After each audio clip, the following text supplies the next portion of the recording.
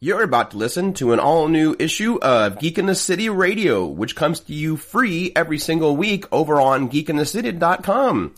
If you enjoy helping us keep this show free, and I know you do, pop on over to patreon.com/Geek in the City, where we have all kinds of levels that get you some fantastic awards and benefits. But if you can't help us out there, just please share this show over on iTunes, Google Play, Stitcher, iHeartRadio, or anywhere else you listen to podcasts. And as always, our opening and closing theme brought to you by nerd rock group Mega Thruster. And now, let's get on with an all-new issue of Geek in the City Radio. 1, 2, 3, 4!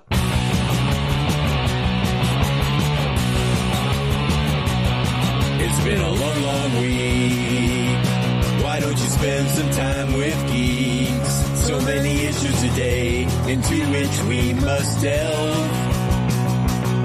We're gonna talk about the stuff that makes you scream and shout. Hit the red alert, we're going War Factor 12. Thanks for pressing play. Now we're gonna save the day, alright.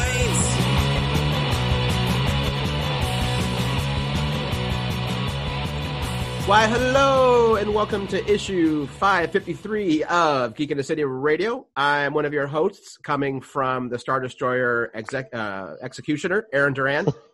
I'm one of your other hosts, just here in my house, Pina Rita. And I'm your other host, Cable Hashtani, coming to you from this nondescript white wall behind me. From the wall. And we are joined by Mitch Gillen of the Nerd Out. Hi, everybody. Hi. Yeah, welcome, Mitch. I wish we could have had you on when there wasn't a pandemic and things were going better. That would have been smart of us. Well, I don't think anyone really expected it. It's not like, there was a Google Meet or something on my calendar that popped up and said, oh, hey, there's going to be a pandemic. Get everything done that I want to do, in the next week. That's true. There wasn't, no one sent up that bat signal. Those first few weeks were really weird because I really felt like I couldn't leave the house, but I was unprepared to only be in my house. Much like everyone else. Yeah. I mean, I've got a family of 5, so it's like we're always stockpiled with stuff, except for that one thing that we absolutely need, or, that one thing that we run out of, like goldfish crackers that my kids will have a complete meltdown about. Oh, no. So, yeah. I was totally ready for that one thing to be toilet paper. Yeah, I got lucky. We had gone to Costco like a week before everything hit. So I think I still have toilet paper from there. Nice. So if anyone needs any, I'm selling it cheap. Is that still a thing? I haven't been shopping in a couple weeks, but I feel like there's still empty, disposable paper aisle at the stores. There is. There are still signs that say limit one per customer. I don't know why. I don't understand how we haven't caught back up on that yet. It's been 3 months. Yeah, do people poop more during the pandemic? Is there a thing with COVID or? I know what it is. COVID? It's just that they're at their house more, so now they have to use their own toilet paper instead they're not at work. Taking it from work. Yep. Got it. Mystery solved. That is totally it. Yeah. I keep hearing something in the background. It's weird. What do you hear? I don't know. It's that weird, humming sound again. It kind of sounds like machinery. Yeah. Oh, it could be from the Nerd Out, one of my fridges cycles on or off. Oh. Maybe. It sounds like it's really close, but... It's coming from inside the house. Or there's a radio on in the background somewhere, and it's creating a feedback. Maybe there's robots. Androids. It actually sounds like creepy ghost voices from The Conjuring. Now I'm wondering which one of us is going to have a really weird night. Not it. Dude, you're the one in the story. I live in a 150-year-old house. Weird noises happen all the time. So. That's fair.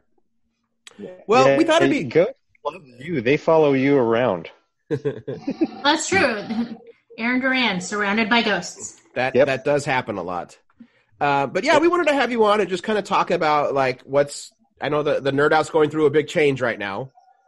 Yeah. Well, Well, let's back up for our non-Portland friends. Do you want to like talk a little bit about what the Nerd Out was before we talk about what it isn't anymore? Or?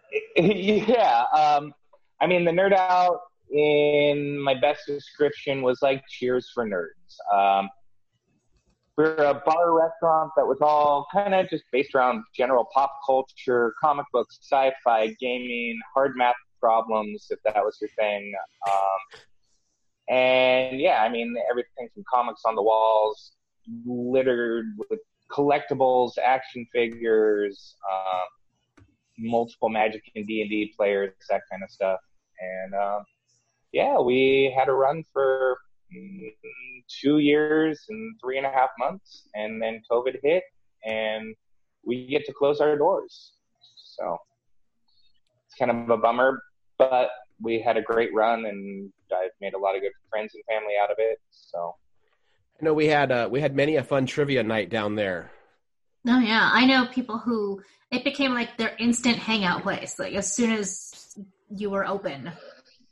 Yeah, no, I mean it was really weird because my business model, I really wanted it to be, for lack of a better word, cheers. Like, you know, people knew you because, I don't know, I'm not from Portland. I'm not talking shit, but a lot of the bar, pub places here, you know, they can be a little uppity and hipster until you're like part of the clique. And I've always hated that. Like, I wanted everyone to come in and feel at home and feel like they could be whoever they wanted to be, you know, whether you're reading comics with your kid on New Comic Book Day Wednesday, or, you know, you're 50 years old and you want to come in and show off your new G.I. Joe that you just scored at Rogue Toys or something, you know? Mm-hmm. But, you know, if you hadn't mentioned the age, I was like, don't talk about Sean Wynn that way. Yeah, but he doesn't collect G.I. Joes.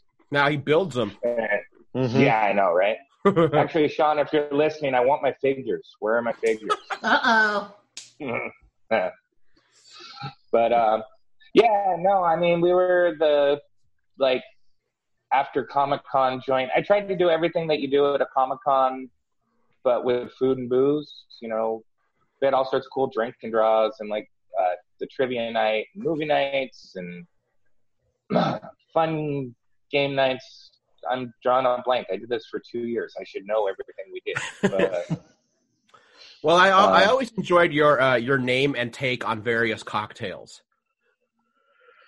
They were always a lot of fun. I would hurt myself a lot with the Bruce Wayne, which is tasted like an extra fancy Manhattan.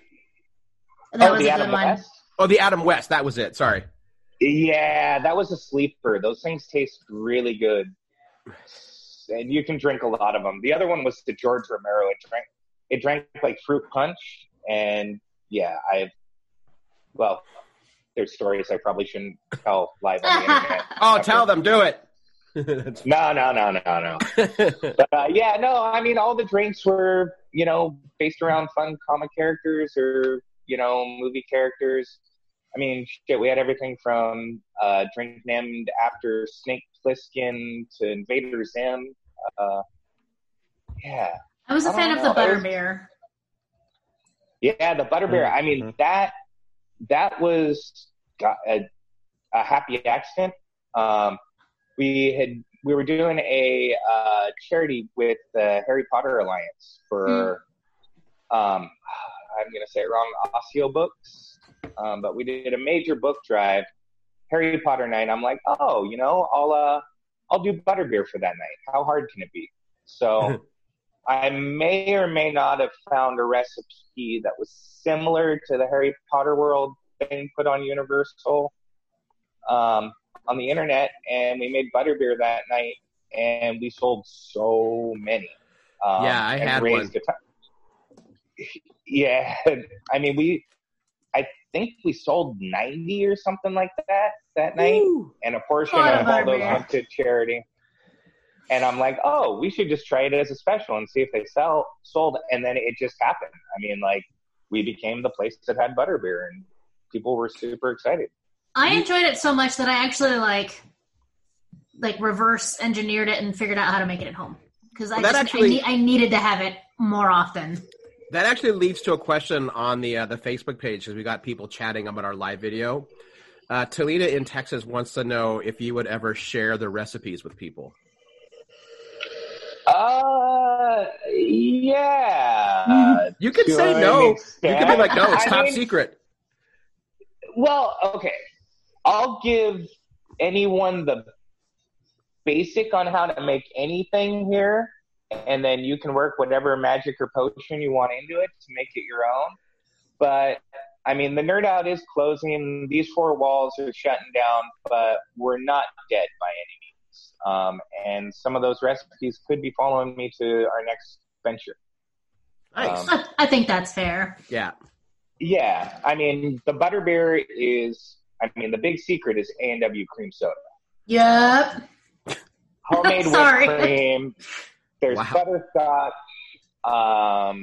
like butterscotch dessert topping, and then magic.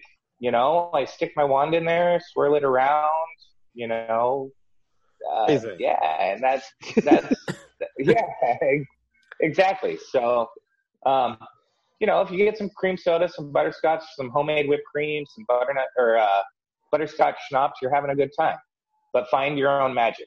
Throw some magic in there. You have to earn your own magic for sure. Super. Yeah. I came pretty close. I'm gonna have to try it again now. Yeah. I knew mine was missing a little something, so.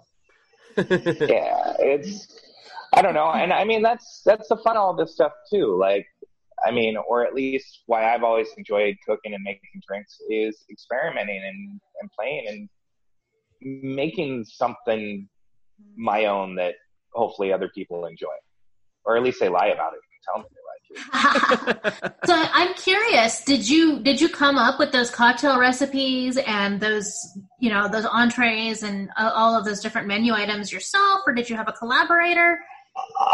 Well, I mean, I had a really good idea in mind.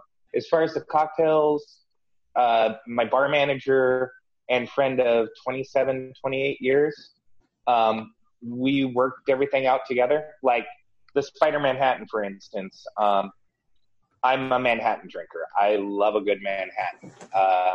And I was like, oh, hey, we're going to open a bar on Belmont that, quote unquote, has a couple cocktail whiskey bars. I want to have the best damn Manhattan on the street.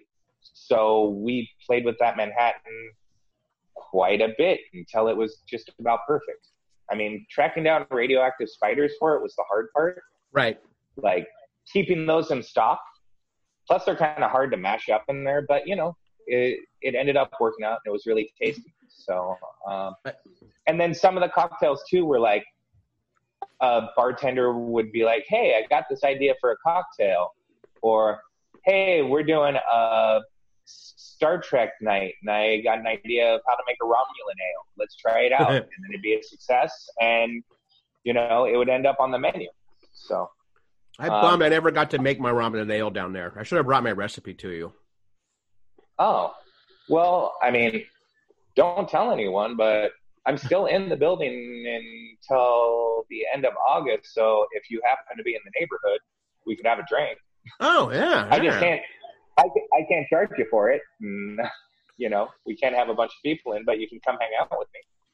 Oh, what could possibly go wrong? Everything. Everything. We can play wrong. Magic from 10 feet away or something.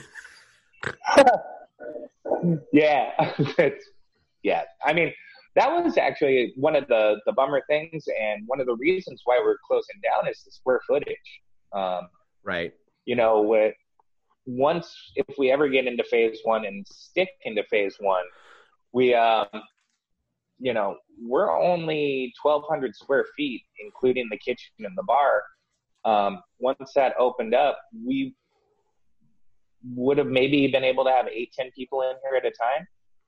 And I remember from the bar area, like any kind of like bartender and cook, they're barely like 10 feet apart just normally. from what I remember seeing. Oh yeah. Yeah, no, it's a really small space. So if I had someone at a table, it would completely eliminate my bar time. And Right. unfortunately, to keep a bar or restaurant alive, you have to have people in the seats. So, well, and spending money. Also that, yes. A hefty mix of those two things. Mm-hmm. Yeah, and then on another killer was our big weekends were KamuraCon, Rose City Comic Con, Wizard World, or even like it's this coming weekend was the Portland Horror Movie Festival at the Hollywood. We would do after parties for all that kind of stuff, and everything's canceled. So, that put a big dent in potential profits. Yeah, that's true. That's one of the things I didn't think about, that with a lot of the major nerd events in Portland, well, in the country, not happening. Yeah. That's and a lot of your large some things can crowds. go virtual. An after party for a con can't really go virtual in the same way. No. Right. No. Unless you want to pay me for drinks and mix them up at home, and we can hang out on Zoom and do it. But yeah, it's not quite the same. Yeah, I know some bars are pulling off the, to-go cocktails, but I know with your place, half the fun was, being down there with a bunch of like-minded folks that are just going to enjoy being in that environment, so. Yeah, a lot of this place was the room and the people hanging out. And for instance, last year, if you came in after Rose City Comic Con, you could have been sitting 3 seats away from Neil Adams or who else was in here? Liam Sharp was in here, Keith Tucker. Just you could come nerd out with all the people you went to see. Right. I was about to ask you, who were some of your kind of favorite, quote, celebrities who would pop in and hang out or whatnot? Oh, by far, when Stan Sakai came in, I had to do everything to keep my cool and not completely fanboy out. I'm a huge Yosaki Yojimbo fan. Let's see.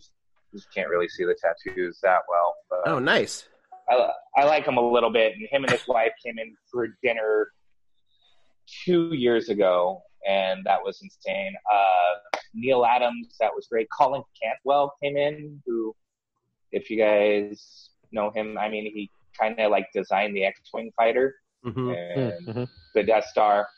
And him and his wife came in, and I got to talk with him while he was having dinner. That was pretty cool. Aside from all the locals like Robbie Rodriguez and Ron Randall and Jeff Parker and Ron Chan and Kat Ferris and Chelsea Kane, I wish Kelly Sue DeConnick would have come in. I always wanted to meet her. Met Matt Fraction of Cons, but Kelly Sue, I've never met you yet. So, I love your stuff. But yeah, we're big fans, but she's tough to nail down. Busy lady. Yeah. Oh, a really cool one that came in was Steve Bennett came in, who was one of the original animators of Robotech. Oh, that's pretty cool. And, it was so awesome. He came in with a couple of my regulars on a random Sunday night, and then ended up giving me an anime history lesson at the bar for about an hour. And it was about the coolest thing ever. That's awesome. Yeah. But yeah, who else was my favorite that came in? All my regulars. I made so many good friends here. People who are like family. Yeah. Well, I know we know some folks that have shot a lot of the 48-hour film festival stuff in your location, and. Oh yeah, I think we've done 3 now. I think so. Yeah. Feetoid Productions. Yeah, Feetoid. The Broadsides did their photo shoot there. Yeah. We've had a lot of stuff go on in just a short 2 years. Yeah, you very, like I said, you very quickly became a go-to spot for a lot of nerds in this town. What I think a lot of people appreciated is that it felt very authentic. This town has actually seen companies or corporations or even, one or two people try to create like that nerd or geek place. And for as awkward as, we can be at times, we can also tell when we're kind of being played on. Like, we can tell when it's a company who thinks like, oh, let's put Star Wars up on the wall and make Star Wars themed drinks and the nerds will come and give us money. Like, I think geeks have gotten pretty savvy about when we're being pandered to and when it's actually built with someone who loves it. Oh, it's totally true. I mean, I'm not going to guess anyone's age here, but I know I came from the age where you kind of had to hide your nerddom and you couldn't just run out to Target and get a Deadpool shirt or something like that. It's a great time to be a geek. We've got all of our heroes on the big screen and stuff, and I can go get a cool Deadpool shirt at Target if I want to. But, people are trying to cash in on it now, too. I mean, when we first opened, a lot of people had to,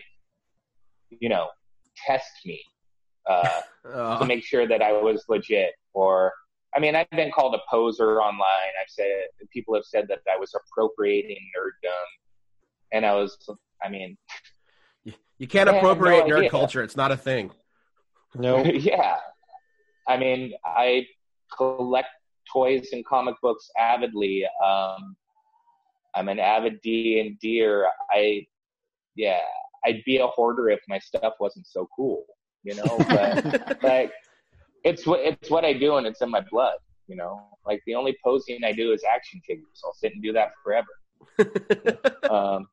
Nice. But, yeah. That was funny. I like that. Sorry. So I've always had a question. Every time I popped into your location, I always wondered, because none of your food, I mean, this is neither good nor bad.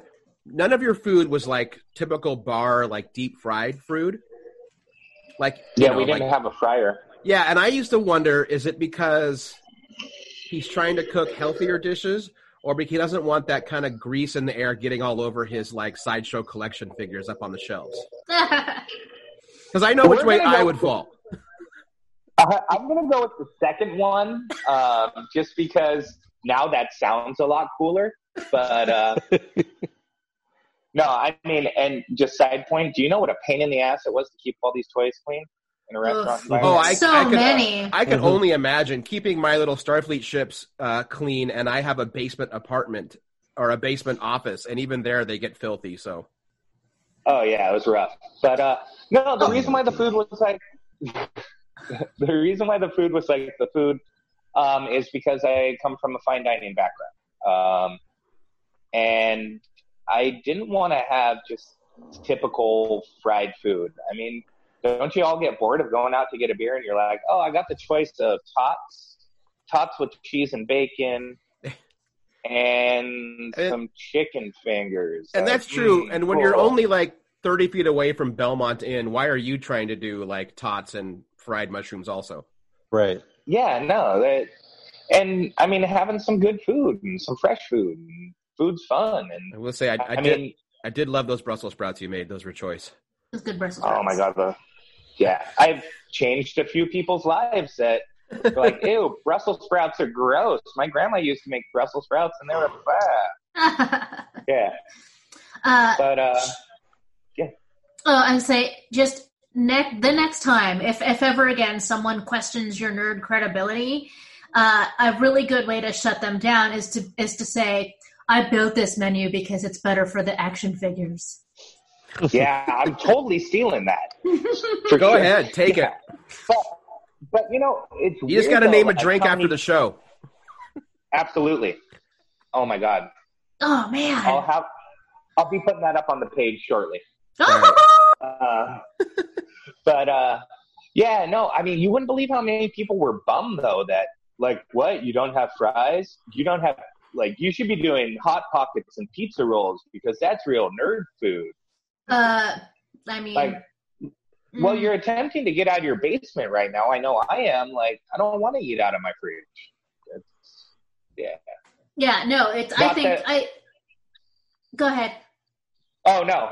I was just going to say I absolutely love Hot Pockets and Oh, they're delicious. Pizza rolls. But, Don't get me wrong. but you can't eat those all the time. No. That's why And- that's why nerds never make it past 60. Listen, there's nothing wrong with trying to upscale your food options just because you're a nerd. The two are not mutually exclusive.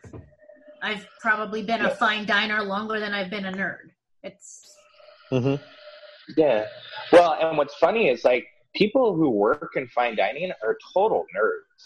Like when you get a bunch of chefs talking about food and where it comes from, God, it's worse than comic collectors. And I mean, get people started on wine and what vintage and how it tastes like, asteroid fields and ashtrays. It's like, it's like almost that not fun nerdy. I have never sat around listening to people talk about what kind of grass this was clearly growing from. Oh, I've been in so many of those conversations. It's those ones you just kind of start and go like, yeah, I just want to pound this wine and get this over with. But I've become that person that talks about yeast and hop strains of how it's like, oh, it makes the beer taste this way. Then I'm like, God, Aaron, shut up. Just drink the damn beer. Drink your drink. Yeah, I've just gotten to the point where they're like, yeah, that tastes good. All right, yeah. Wow, that one got me fucked up. Oh, no. They do that too. Yep. Yeah. So, what else can I say? So I know you said you can't really say a whole lot, but can you kind of hint about what you see for the future? Oh, well, I mean, it's not a secret what's going on next.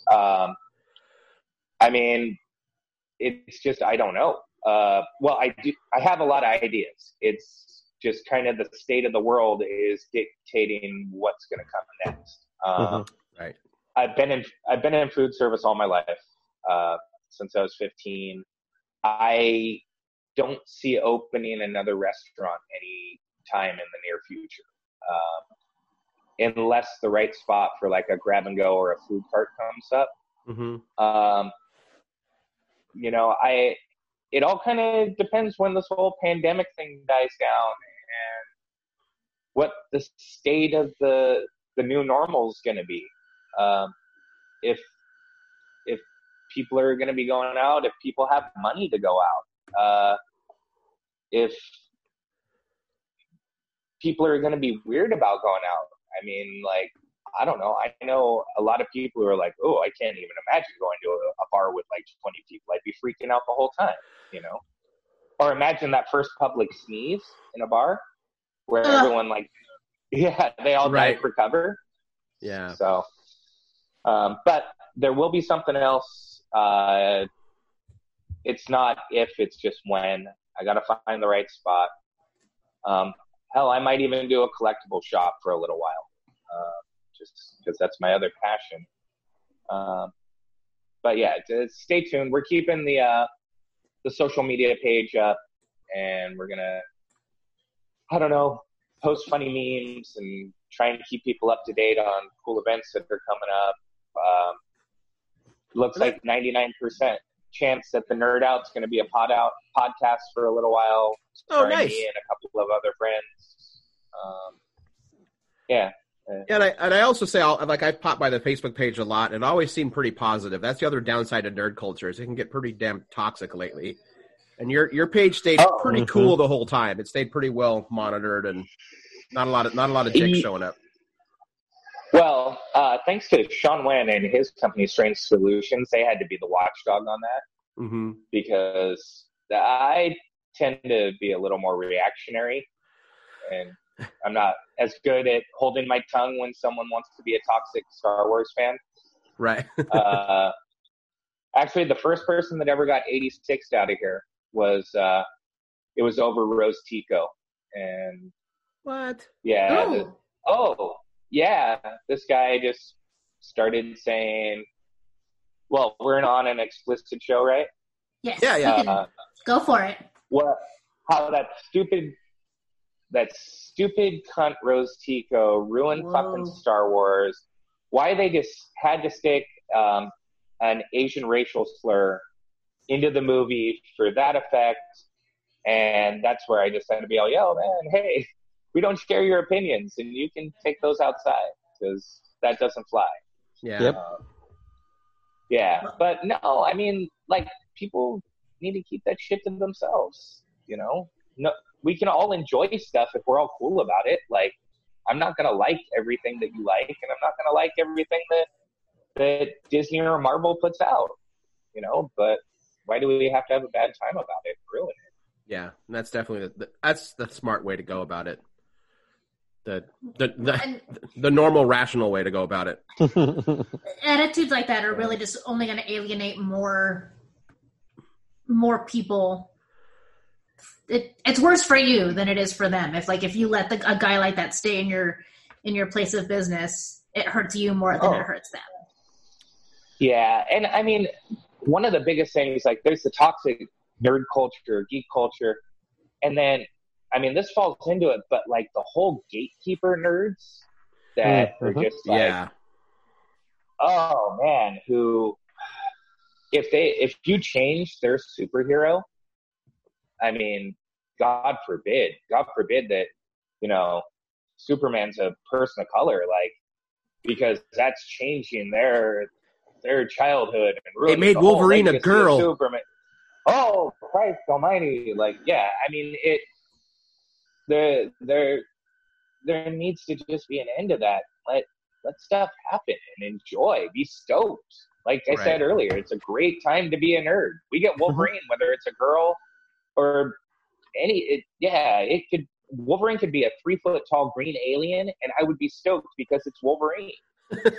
or I might not be, and then I'll watch an old Wolverine movie I like with Hugh Jackman. Fuck it, you know. Yeah, it's not like they take everything that was in the past and light it on fire and say, like, well, that's done.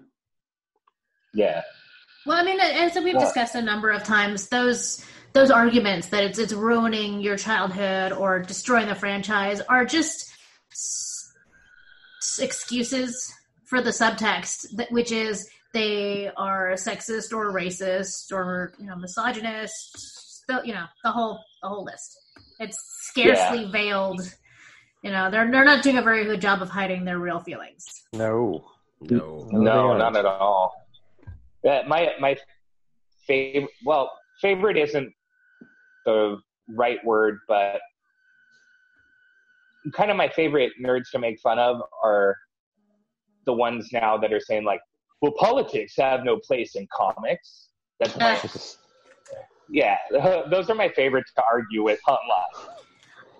The sentence "politics have no place," you know, fill in the blank however you want, is a shitty stance. Yeah. No matter what, it's just ignorant. Go ahead. I was gonna say, if you are someone who thinks that especially your superhero comics have not been political, then I don't know what the hell you're reading. Like, right? Yeah. I mean, say what you want about superheroes killing, but, like, back when Superman, you know, killed villains, you know, he was throwing slumlords off of buildings, not costume villains. If you were oppressing people and charging them too much rent and kicking them out, he would just throw you off the building. Like, they've always been. The first appearance of Captain America is him punching Hitler. So, like, it happened. You don't get any more political than punching Hitler. Yeah, and if you keep forgetting that the Empire are the bad guys, then you're getting the wrong thing out of Star Wars. Yeah, I mean, that's common knowledge. Yeah. So that's kind of a weird one. But I mean, that was the weird thing at the Nerd Out, because one of our, like, few rules was we didn't allow, like, really loud, heated political talking in here. You know, no matter what side it was on, just for people to get a little break from what was going on. Right. Like, you know, I'm not a fucking Trump fan, and that's just all there is to it. But I remember one night, this guy, he was buzzed at the bar, and he was going on and on, just super loud about what a piece of shit he was, all this stuff. And finally I had to tell him to be quiet. I was like, look, man, you know, everyone's trying to enjoy themselves, and we all know Trump's a piece of shit, you know? So I don't know what I'm saying right now. It was just like, it was kind of weird because we tried to keep politics out of the Nerd Out a little bit, you know, just so people got a little break, you know. It's a tough line to draw. Like, you want to be honest about your opinions, especially if those, like, the opposite opinions are harmful to your community, or in general. But you also, you know, you want to make it a good vibes kind of place. So, like, sometimes it's a judgment call. Yeah, I mean, most of it, like you were saying, you always felt like there was good vibes, and here it was about trying to keep the vibes good. Yeah, I don't know why I went off on that tangent. No, it's fine. Well, you know, sometimes you need that place to get away, you know.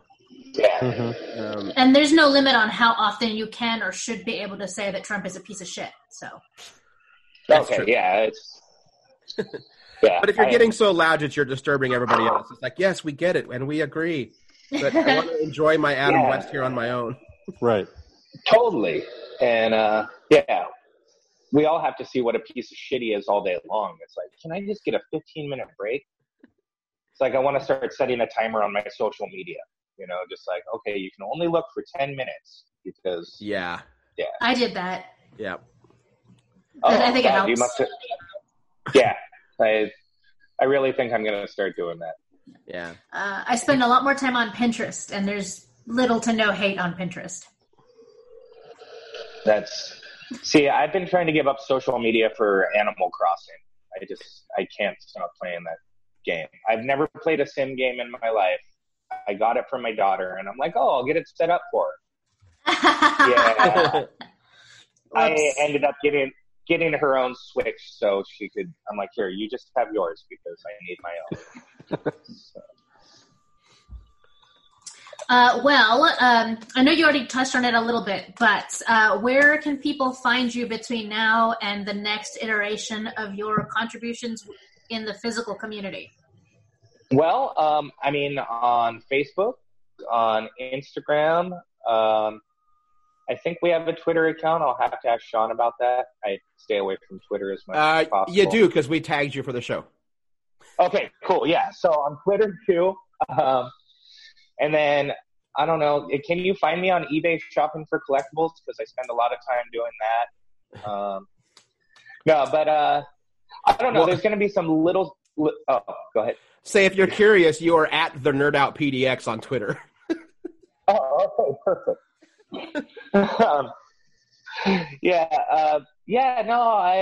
be around. I mean, I'm talking to some other bars about when things open up, about doing some pop-up stuff. Hopefully we'll be recording the first test episode of the Nerd Out podcast this week. So hopefully within the next 3 weeks, we'll have something up and going. Nice. If you want to run into me, stop by Excalibur Comics once they're open, because I'm going to go. I've been missing comic shopping so bad. Like, I haven't been and flipped through comics in, like, so long. Yeah. Curbside delivery, thank you so much, all the shops, Cosmic, Books with Pictures, for doing it.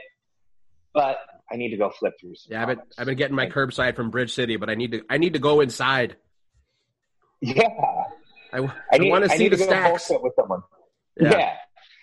And I need someone to tell me about what's new out there that, you know, I don't know what Google is. I don't want to go look it up. I want someone to tell me how much I want to go in a store again and flip through Diamond to complain about one company or complain about this and that. That's what we do. Why are they publishing this book still?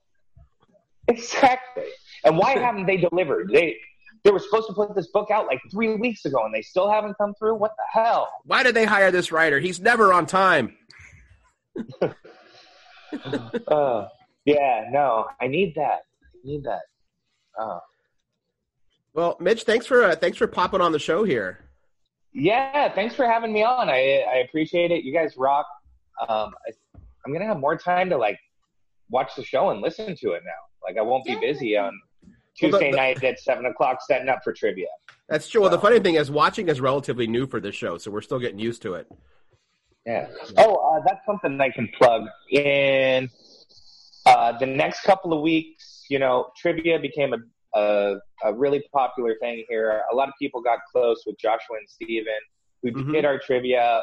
We're going to be doing a live stream trivia, like kind of goodbye party, and hopefully having like some special guests and local artists and giving away some stuff over the internet and doing some trivia and having some fun in the next couple weeks. Oh, cool. So we'll announce that on Facebook and Instagram.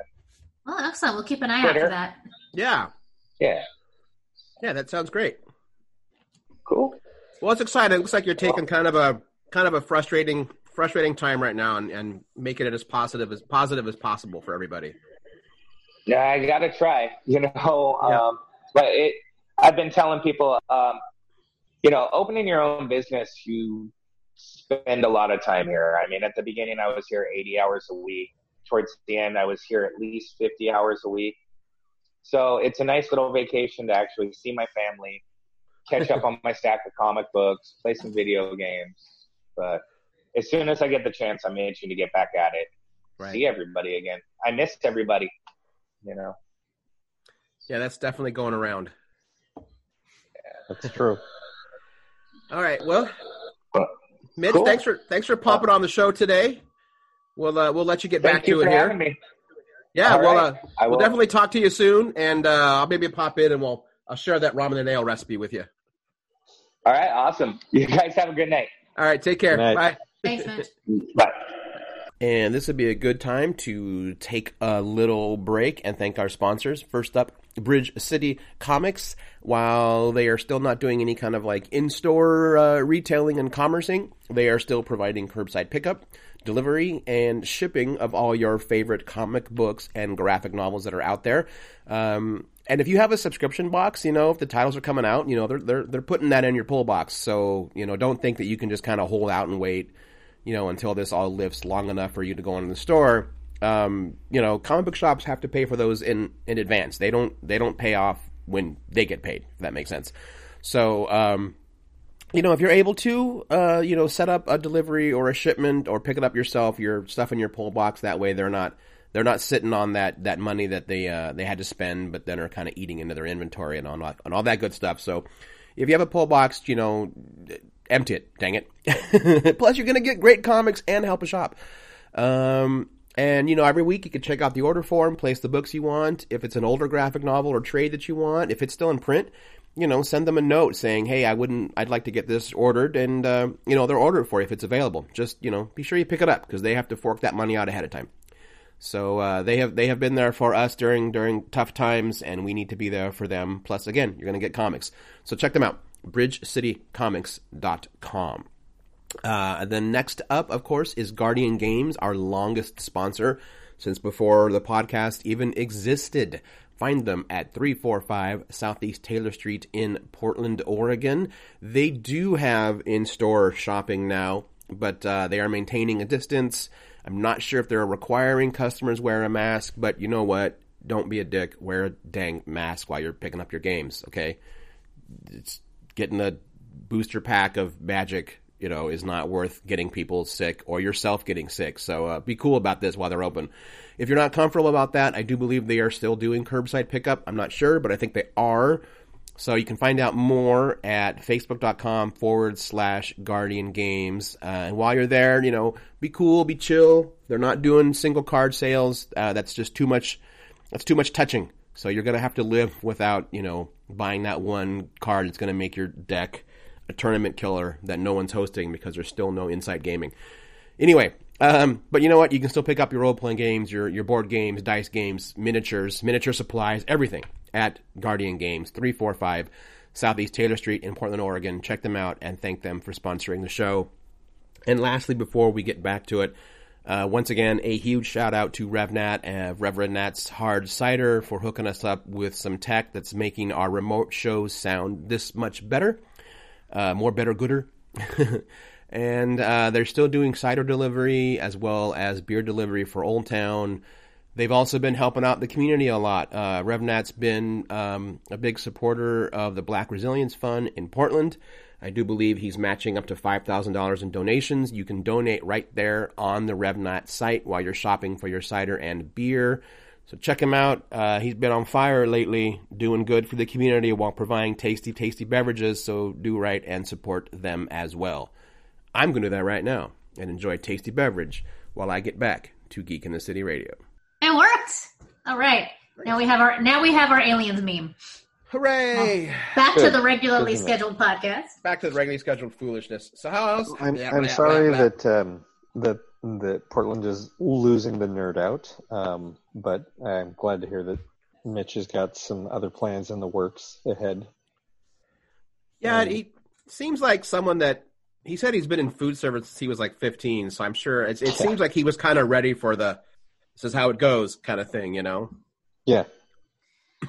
Yeah, it's a bummer that the Nerd Out was so like centered and like focused around events, because it just means that there was really not going to be a way for him to move past this. But he does sound like someone who can roll with the punches, and it already has like things like, you know, the gears are already turning for like what's going to come next. Right. Sure. Exactly. Yeah. I am sure that we have not seen the last of Chef Mitch. No, not at all. How are you guys doing? We didn't have our normal kind of like, how's everybody doing recap. I know. A little bummed. I was supposed to have not like a phone interview, but like a phone consultation today, and that didn't happen. Oh, did they cancel or did they just forget? I think they forgot, and maybe that's on me. I should have like followed up when they didn't confirm to reply to confirm, when I was like, right. You know, like someone gives you options and you're like, I'll take that option. And then usually they're like, okay, great. That didn't happen. So maybe that's on me, but. Right. Yeah. I mean, yeah. Okay. I like to give people the benefit of the doubt, you know? Oh, I like how there's still just a little bit inside you left. just a scotch. Well, there's a lot of stuff that's happening with businesses now because of their reaction to COVID and because of the whatever stance they're deciding to take with BLM, that their bandwidth is getting narrower and narrower, and normal everyday things just get missed. Right. And that's the thing, is like, I don't have a job right now, and yet I get worn out some days by like having done 2 to 3 things, and I'm like, whew! The next day I get nothing done because I'm wiped, you know. And that's, I mean, maybe some of that is just like intrinsic laziness on my part, but I'm sure that, you know, at least a little portion of it is just like mental exhaustion. I don't think it's laziness. I think there's been plenty of reports and studies done now that during this period of our life of existence, especially with, you know, with COVID happening, and now with the extra bit of stress with finally coming to terms with the police in this country, that the majority of Americans are essentially operating at fight or flight 100% of the time now. Yep. I've read that. Even when we're asleep, our brains are just crunching away. I need a nap after waking up. Like, I get up, go for a little walk, have coffee, and go, nap time. And it's like 9:30 in the morning, and I'm like, I need a nap. I'm so tired already. I had a couple of weeks where I got really good about, like, I gradually pushed my wake-up time earlier and earlier, so that I was like, briefly consistent about waking up at a decent hour and then being productive with my day. And about 2 weeks after that, I just went back to, I'll wake up when I'm awake, and I will accomplish as much today as I'm going to accomplish. You could really be anywhere from here to here. Right. I tried. I really did. Yeah, and that's kind of how I think everyone is right now. Yeah, I don't have anything. There's nothing pithy to add to that. No. We have our agenda of things that we hoped to have time to discuss today, and I'm like realizing it's all negative. Well, can I? Yes. Whatever it is. We've talked over the past few weeks about this, and you know what's up. I did finally make an announcement publicly last week, so I wanted to pull the curtain back for our listeners. As of June 1st, Sequential Art closed its doors. That was the gallery that Merrick and I ran together. We have moved. We are no longer in that space. So we are now living in an apartment and have a private address, which is the first time for me for like 15 years. It's like anyone could find me. And now it's like, now no one knows where I am. It's kind of nice. Yeah. No, so it's not necessarily a bad thing. No. But I did, like, for those who are curious, Cable now lives at... No, I'm just kidding. But Merrick and I, this isn't the end of sequential art. This is similar to what Mitch is doing with the Nerd Out.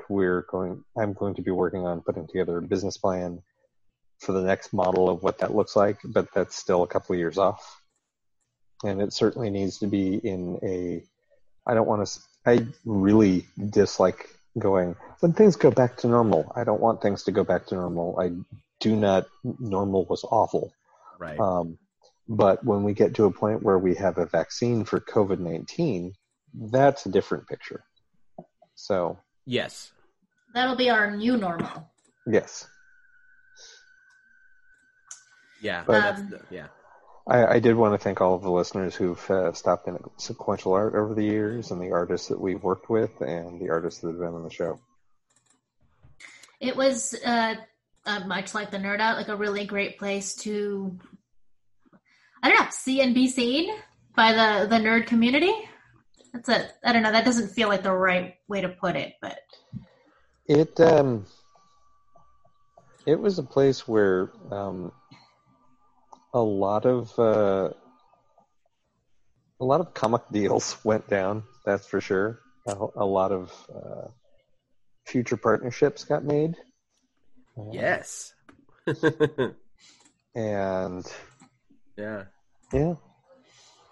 I know it's a place where it was a great place to do on-the-fly interviews for Geek in the City.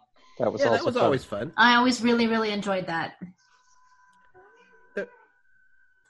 Mind you. Okay, I was like, now I'm hearing voices inside the Ghost of the Machine. Like, oh no! You should know what Manju sounds like by now. Manju.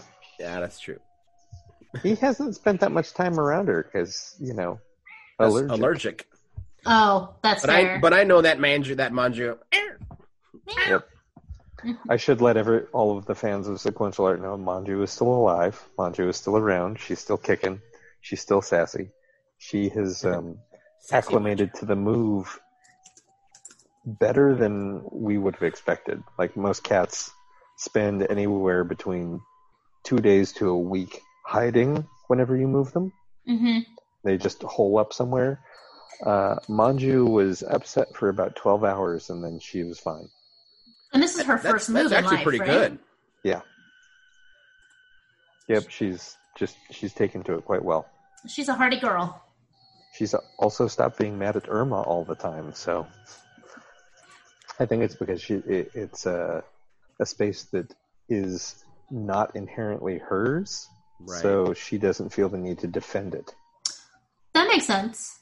So, I was going to guess the fact that being off of street level is less agitation for Irma, and less Irma noises are less agitating for a cat. That is also true.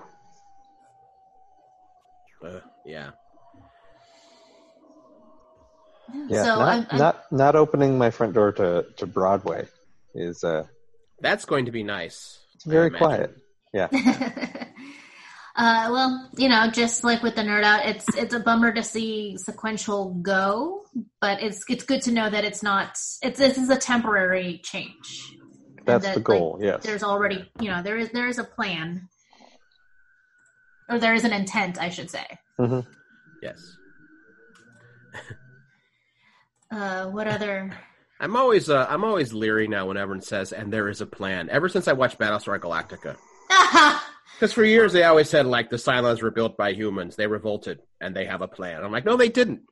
Their plan literally ended with themselves shooting themselves in the head, and I was like, no. It was as if the writers didn't have a plan. Oh. Shh, it's fine. Probably shouldn't rip on that show since I keep trying to get Mark Bernardin to be a guest here, and he adores that show.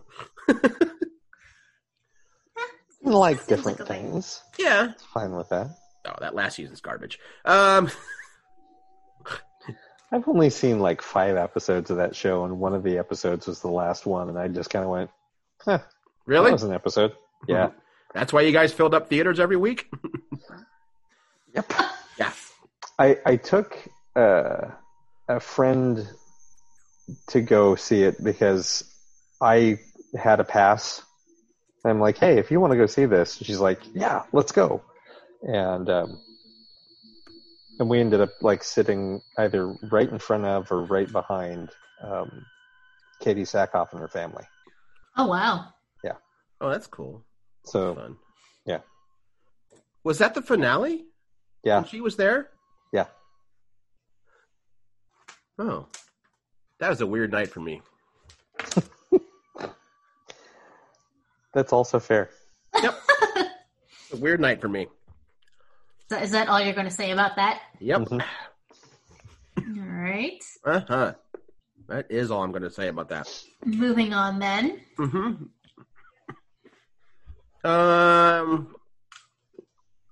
Well, might as well just rip the Band-Aid off, right? Mhm. Yeah. Okay, so, all right. I had some antacid issues, so I'm taking some Tums. I apologize for chewing on the air. Oh my God, you're the worst.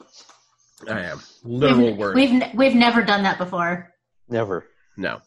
So, a few days ago,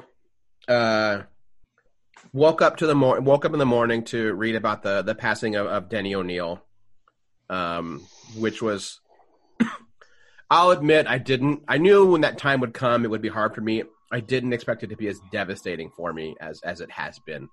For folks who don't know, Denny O'Neil was a legendary comic book writer, not just comics, but primarily he's a comic book writer. He was an editor. In his later years, he became a teacher, I believe, at NYU for a little while, and he taught, writing and comics. He was also, by all accounts, a very kind and caring and thoughtful person that almost everyone who met him had a kind story about him, and that he remembered damn near every person he ever interacted with. He was a founding member with the organization that would eventually become HERO. It used to be called ACTOR, a commitment to our roots, before it be called the HERO Initiative. And I do believe he was a founding board member for that group. In the comic world, he's going to be known for the Green Lantern, Green Arrow series, the Hard Traveling Heroes. It's one of the first times that comics dealt with racism and police brutality and drug addiction. And this is in the, I think, early to mid 70s. Cable was that that era. He created Ra's al Ghul. Like, he created that character. He's the guy that in the early 90s wrote a story where Bruce Wayne becomes a drug addict. Because he creates Venom. It's a beautiful story. Bruce Wayne, early in his career, can't save this girl because he can't lift this rock up and this girl drowns. And he tells Zack, if I could have been stronger, I could have saved her. So he basically starts to take this version of steroids, and it breaks him. He was very socially active in making sure that everyone was treated equally. But for me, the biggest loss is he was just a kind person, and he was a really great mentor to, no matter how limited your engagement was with him, he touched a lot of lives. And it's really hard to lose him. It's weird to say of someone that I've only known through the comics editorials, and I have physically only met once, but it still felt like I lost a father figure this week. Is literally how it has felt. When I started reading comics, by then he was the editor of he was basically the editor of Batman and Detective, and he had this column called From the Den that used to appear, tiny little sliver of a column. It was usually like 1,000 words, but letter column font. It was like 6-point font or whatever, and it was always in the center of the books. It was never in the letters column. And it got to where I would read that before I read the comics. I wanted to know what Denny O'Neil was saying, what his thoughts were that month. I wanted to read that before the comic. He was the first person to review one of my books, like the first book I ever put out. He found out that I had done one because I had donated to Actor, that we became Hero, and I had a profile that said I had just self-published my own little comic book. And he messaged me through like the forum and said, "I'd like to see it. Here's my address. And if you want my note," I put a self-addressed envelope so he could type his notes and send them back to me. He had many notes because it was not a good comic. But he was not discouraging. It was like, there's something here, kid. You're rough. You're really rough. You got a lot of work to do. And then well over a decade later, I met him at Emerald City Comic-Con, and the dude remembered me. And asked me, "Are you still writing?" "Yeah." "Good. Good to hear." Yeah. So that's the kind of person Denny O'Neil was. So he's gonna be greatly missed. There are not a lot of creators in the comic world like him. So we need more people like him. So it's very sad to see him go. Yeah. So there's been a lot of news or talk lately for people of opposite behavior. So I think that makes it that much more disappointing to lose someone who is that good-hearted. Yeah, and he was older. He'd had a heart attack. He had lost his 81 when he passed away. He was 81. His wife Mary Fran had passed away, I think, just a couple years ago, maybe 3 years ago, if I remember correctly. And I'm not going to go into detail, but the story of how he reconnected with her, just the sweetest thing ever. A sweetheart he once knew, and then they had to drift apart. They each ended up having, if I remember correctly, they each had different marriages that didn't work out or what have you. Met each other later in life, like at a book signing, and reconnected and went from there. Just the sweetest story, in the world. So, yeah, he will be greatly missed. And if I go on and on, I will start crying again. That's okay. You don't have to keep going. Yeah, I talked a bit with Matthew Clark about him yesterday, and there were some things that I knew about Denny. I knew him through reading The Question. Yeah, the series that he did with Dennis Cowan. Gorgeous series. But I didn't know that he created James Rhodes, who we all know as War Machine. Yep. I knew about the Oliver Queen, Hal Jordan road trip. I didn't know that he was the one that kind of reintroduced Jon Stewart. So, he was also, like you were saying, he was very socially conscious in a time where that was not at the forefront of what comics were doing. No. A lot of them wanted to, but they weren't allowed to. Sure. I think he had mentioned once that he just got lucky in that basically Green Lantern was about to be canceled. And I think it was Julius Schwartz that said, "You want the book?" "Yeah, sure, I'll do it." And I think he'd mentioned before that they just got lucky in that no one in DC just really cared about the character. So no one can tell you no if no one notices the character. Sure. And all of a sudden they're getting coverage in the New York Times, and the mayor at that time of New York wrote a 1-page thank you letter that appeared in the Green Lantern 2 issues in. Yeah, he took on racial hatred in that Green Arrow, Green Lantern series. It's really beautiful stuff. He had an interview with Kevin Smith that Kevin Smith just replayed a few days ago. He interviewed him a few years ago. And you'll kind of crack this up, Cable. He mentions that he and Mary Fran were huge fans of the Arrow show, and that they never missed a week of it when she was still alive. Fascinating. And he would talk about, he says, the way they reinvented him, the stuff on the island, that's good storytelling. I get it. He's like, it's not my character, but you have to reimagine him for the TV, and that works.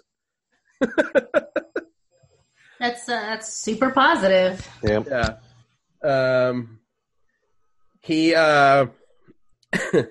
He also mentioned in the interview when he saw the trailer for the Iron Man movie he mentioned how he was so excited to see one of his favorite actors play a character he created. He created Obadiah Stane. Oh, really? Yeah. And he jokes about how the people at Marvel used to give him grief for that name because it was always, if you wanted a goofy name, you went to Danny O'Neill. He'd call somebody Ooby Dooby Shooby or Booby Dooby or whatever. So, yeah. And he was like, he's like, I didn't get a lot of money for that, but, I saw credit. That was nice. It's pretty good. He named Optimus Prime. When Marvel had all these characters dropped at their feet, he came up with most of the names, and he named Optimus Prime. Because in Japan, he would have been Big Convoy, right? Yeah. Yeah. Yep. Yeah, that's what he was. Big Convoy. Yeah. Because he was the leader of the convoy of Autobots vehicles. Yep.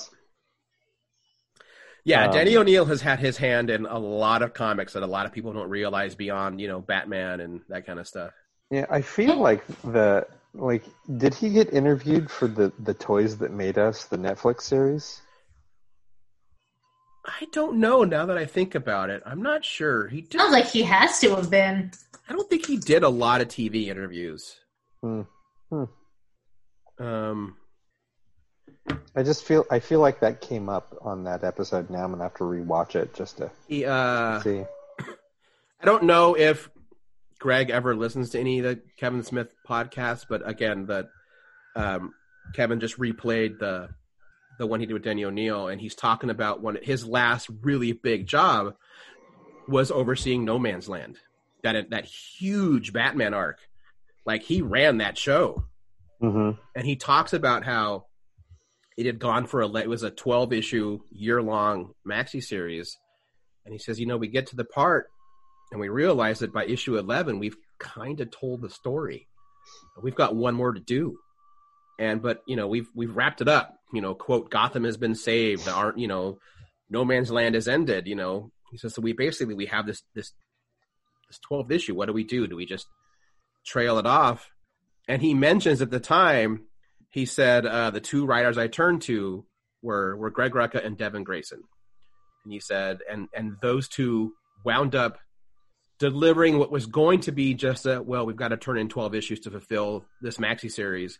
It went from that, he said, to the strongest issue of the entire run. And if I remember correctly, I do believe it's the one when it's the moment with Sarah Essen at the very end of No Man's Land. I don't want to give it away. No Man's Land is still, even though it's an older story, it's still really fun to read, but it's a brutally bittersweet ending to that entire arc. So, and is kind of fitting for a Batman arc to end that way in a dark way, I suppose. But yeah, I've not read it. So neither have I. I thought I was familiar with it, but I haven't read the series. There's a lot going on. I think that if you collect, I think there's 5 full trades for all of No Man's Land because it wasn't just the Bat and Detective. It was, at the time, it would have been Robin, Legends of the Dark Knight, maybe Shadow of the Bat, and it was a big series. But it was fun to read. It was good to read. I think one of my favorite scenes ever in it is when Superman shows up to try and fix everything, and he, turns into Clark Kent and, runs into Batman and says, how do I look? Will I fit in? Because, Gotham's in ruins, so he's got to make himself look all disheveled. And he's like, there's not enough dirt under your nails. You have clearly been eating well. You have this about you. You still have a glow. You're still standing too tall. He's like, you don't look right at all. And Clark says, okay, to anyone who's not the world's greatest detective. And Bruce is like, you look fine.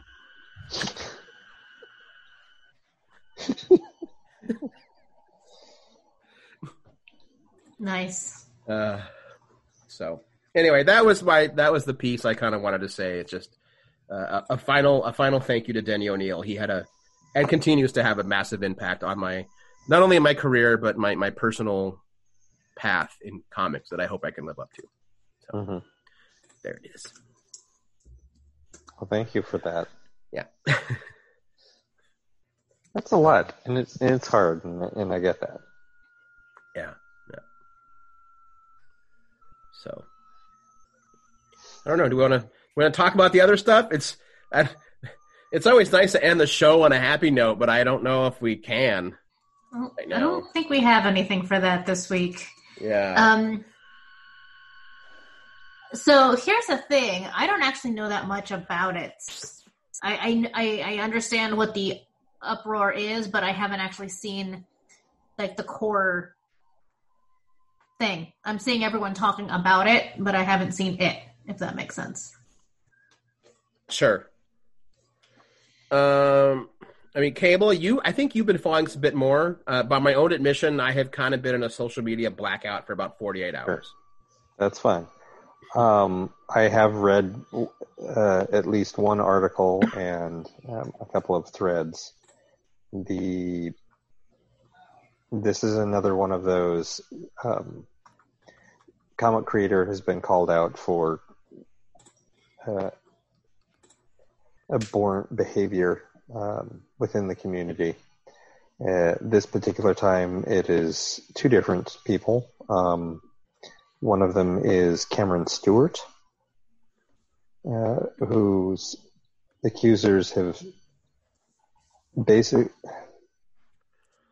This one I'm having a really tough time with because it's not like, oh, they got drunk and they hit on women or men or what have you at a con, or they did this. It's not they have addiction issues and they lose control. Right. It's grooming of underage women for later sexual activity. Yeah. And the people that have come forward to talk about this are Canadian, and the age of consent in Canada is 16, which is when he started to foster these relationships with them. But that's still like, dude. Legal does not mean ethical. No, especially when you're engaging in activity prior to the age of consent. Right. So that's one of the things that's kind of hit everyone sideways today. On top of that, there was another long Twitter thread that was written about Warren Ellis, and it wasn't, while it wasn't in the same degree as Cameron Stewart, it still is an older man creating inappropriate relationships with women far younger than he is. That is less surprising, since that has been Warren's MO for decades. It can be disappointing, but not surprising, I suppose. Does that make sense? Yeah. And the people that have written about him are less about, it's like, I love Warren. I think he's great. I think he's a positive force in comics. I think he's a very good voice for this. But he's also a lecherous old man. And I can hold both versions of Warren Ellis in my head and know that I love him for this, but he's a complete bastard for this. Which is the take that allows people to go, I want to apologize for my behavior, and not only do I want to apologize, I'm going to show you in actions how I'm going to fix this. Right. I don't know that we're going to get that from Cameron Stewart. I hope we get that from Warren Ellis, because I feel like he is self-aware enough and will listen to the people talking about him, because they would also talk to him about it. We'll see. I know it's already cost. One of the people that was writing about him explained that is why she ended their friendship. Not because anything that he did to her, but what he watched him do to other women. And she's like, no, this is not okay. It's like, until you get your shit together, we're not friends. Yeah. There's definitely a longer conversation to be had and a problem to be fixed with the culture of silence that happens in comics. Mm-hmm. And to an extent, I get it in that everyone is just terrified of being blacklisted for just speaking out. It's such a culture and industry of who you know, who's going to prop you up, and ultimately, what do they want in return from you? It's like Hollywood. People are afraid to say, tell an important truth because they need or want to get ahead. Yeah, and comic people have long fucking memories. They do. But here is where this is different. In this particular time, COVID-19 has happened and has completely disrupted the industry in such a way that long-term change and accountability can be made part of the new foundation of what comics are going to look like. Yeah, for sure. But we all have to do the work. So, and I put this on the fans, but they're the ones that companies are going to listen to, because if you say, I'm never buying this person's book, it's like, you continue to harbor or do business with this person, I'm not buying anything from your company until you decide to hold them accountable for their actions. Right. Yeah, I am hoping that is what comes out of this for sure. And that's, again, that gets into a larger argument of like, that's what's been normal. Let's not go back to that. Right. Yeah. Fuck normal. I guess more, I don't even know how to phrase this, but in similar news, I lost his name already. Hartley. What is his? Oh man, yeah. That was Hartley Sawyer, who plays Ralph Dibny on The Flash. Apparently has said some really terrible shit on Twitter over the years, and someone recently brought that to light, and he got fired. And it seems like that's something that happened very quickly. I have not seen or heard anything in regards to like his response, because from what I'm looking at, a lot of those things were from 2012, which is not necessarily a lifetime ago, but it was a goodly while ago. And I don't know. In this example, I'd be curious to know, like, well, what do his tweets today look like? And, what does he have to say about the kind of person he was then versus the kind of person he is now? Or I actually have an answer to that. Let's say, or is this just like another James Gunn situation? I have an answer. Is that his name? No, James Gunn is the one who admitted that he was shitty in the past, and he's continuously working on it. And he was specifically targeted by someone who was trying to, by a right-wing or an alt-right journalist, who was upset with how Gunn represented people currently. Yeah. And he's like, I don't like that. I like it better when you were a racist asshole. Hartley Sawyer did acknowledge that, yes, he published all of those tweets. Yes, they were all said at a time period where he thought they were funny and was trying to make a joke, and realized that all of them were off tone, all of them were improper, all of them were horrible. He did not contest his firing. He understood exactly why people were angry and could only apologize and try to do better from that point forward. But like that's another one of those situations where he acknowledged what he did was wrong and accepted the punishment for it was losing a lucrative job that had really started to build, that he was building his career on. And now he's got to backtrack. Yeah. And he doesn't have that good faith to rely on for future jobs. Like if you lose your acting job, not out of anything you did, you still have that reputation, and now he has to start all over. His last few tweets were actually in support of the BLM movement. So, he was pushing for more social change and social justice in his more recent tweets. Right. Yeah, like I said, I know that I have not been the best person in the past, and by which I mean not a very good advocate, or just not a very good person to the people in my life. And we have to admit that people can change for the better if they want to. Right. Mm-hmm. So I'll be curious to see where he ends up.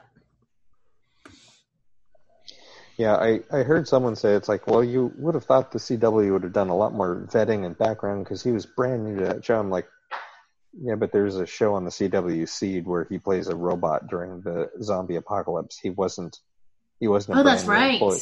Yeah, he wasn't a brand new employee to Warner Brothers. Mm. Well, and just in 2012 I don't think that Twitter or what you said on Twitter mattered as much to an employer as it can now. Correct. I think that that's become a much more recent thing in our culture, where what you do or say on the internet can bite you in the ass professionally. Mm-hmm. Right.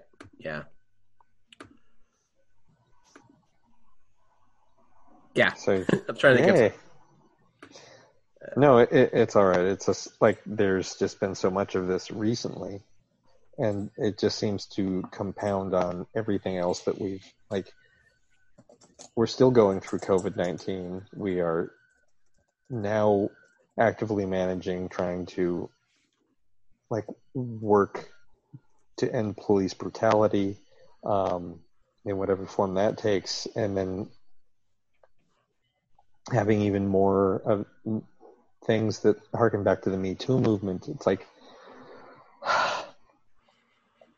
none of these fights have ever ended. We've just moved on to other fights. Right. Right. But we're at that point where they're all coalescing into one big fight. Yeah. And I know here in the States, that means where that final championship bout comes down to is the next election. Oh, sweet baby Jesus. Yeah. Which still seems like a million miles away because, it's a whole nother season away, but it's still this year. And there's still other horrible things. There's still thousands of kids in cages at our borders. Mm-hmm. Thousands that have been lost, likely forever. Yep. I know a lot of people are excited about that Supreme Court ruling where, employers aren't allowed to discriminate against LGBTQ people when hiring or firing. Mm-hmm. But the other immediate response was, that's never the excuse they give you when they fire you or don't hire you. Discrimination is not solved by just putting in a law. A lot of places already had those kinds of laws. What the heck is the point of the equal opportunity employer, tag on any business when all it takes is a simple lie to discriminate? Right. Which is why all right-to-work states need to abolish those laws. I fucking hate being in a right-to-work state. I mean, to be fair, it's never affected me negatively. I've never been released from a job in Oregon, for reasons other than what they told me. But that's just me. I'm one example, and I know of people who have been fired for shitty reasons that shouldn't be justifiable, but they don't have to be justified in this state. Yeah. Yep. And the fact of the matter is that we should not have to be celebrating that the Supreme Court held up a law that just flat out says that everyone should be treated fairly and equally. That shouldn't be something we should have to even celebrate. That reminds me of another tweet I saw where someone was saying, oh, you tell people that it's brave to transition. Well, it wouldn't have to be a brave thing. It could just be the thing that's right for me. except for you have built this culture and society based around treating that as wrong and putting my life at risk for being this way. Yeah. So, that's super. I guess we can just end this week on keep trying to be better and stop being shitty. I know that seems overly simplified, and it probably is. But if you can start with not being shitty, that's a good place to start, folks. Like, there's nothing wrong with boiling it down and making it simple. Like, I think we all understand that don't be a dick carries with it lots of nuance. Yes. Like, well, like if you apply that all the time, don't be shitty. What does that really mean? Oh, that means what is maybe that? I shouldn't take up space in the bus shelter for when other people could be using it. Maybe I shouldn't be like angry that the person ahead of me is taking too long to get a coffee. I'm going to take just as long. It's like, give them time, give them space. Put the shopping cart back, you dick. What was that phrase? Like, I cannot give you the definition of pornography, but I know it when I see it. That was a Supreme Court ruling. Yeah. So we just need one of those instead. Is like I can't give you an all-encompassing definition of what being a dick is, but I can definitely tell you when you're doing it. Right. And then stop doing it. And stop. I feel as though that is that's the whole. I don't know how I'm supposed to tell you you're supposed to care about other people. Yeah. I don't know. I mean, I know it's not always that. I do think that there's a percentage of people out there who maybe really do believe that Confederate statues are, historical and educational. And maybe it's not an educated opinion, but it's the opinion that they have been given and raised on. Mm-hmm. Like if you tell a lie often enough, people will believe it. And this is a specific example of someone I know on Facebook, by the way. I was raised on plenty of things that I thought was absolutely true, and now I know they're not. Yeah. And so I really, really want to believe that this friend is not racist, but actually believes that taking down statues of Confederate leaders is erasing history just because it's offensive. I love Trevor Noah's thing where he said, you know what? We all remember the bubonic plague and there's no statue of rats anywhere. Yes! Yep. Yes. Yes. But, or you know what? If you really want to save it, get a lot of them, put them in a Black History Museum, and ticket prices go to support, Black American initiatives in this country. If you really believe they're for educational reasons, put them in a museum, and the money goes to helping Black issues and Black social justice issues in this country. There you go. If you really need to have them. Yep. I did really enjoy pictures of those different statues of like British slave owners and the like, and it just says, racist, murderer, slave owner, because it would be different if those statues were actually doing something to educate people, but they're not. They're glorifying it. Right. Mm-hmm. No, I'm really proud of Norm right now because he says, like, if you want to see what modern day dick looks like, just go down Joe Rogan's guest list. Nicely done, Norm. Yes. Well, on that note, I don't know what we've got planned for next week. We'll see. Just keep racking in these guests. I don't think I know either. It's because we I don't think we have anything going. We don't have anything planned yet. I'm pretty sure we don't, but I'm sure we can think of something. Yeah. Maybe we'll ask Greg back, see what he's doing. Yeah, we haven't seen him in a while, so I would be happy with that. And again, a huge thanks to Mitch for popping in and chatting about us. While I'm sad to see the Nerd Out go, I'm excited to see his nerdy evolution and what will come next. I'm sure we have not seen the last of his creative side for sure. Uh-uh. Yeah, I think he's going to be all right. That kid's going to be okay. And well, with that, I'm Aaron Duran. I'm Panorita.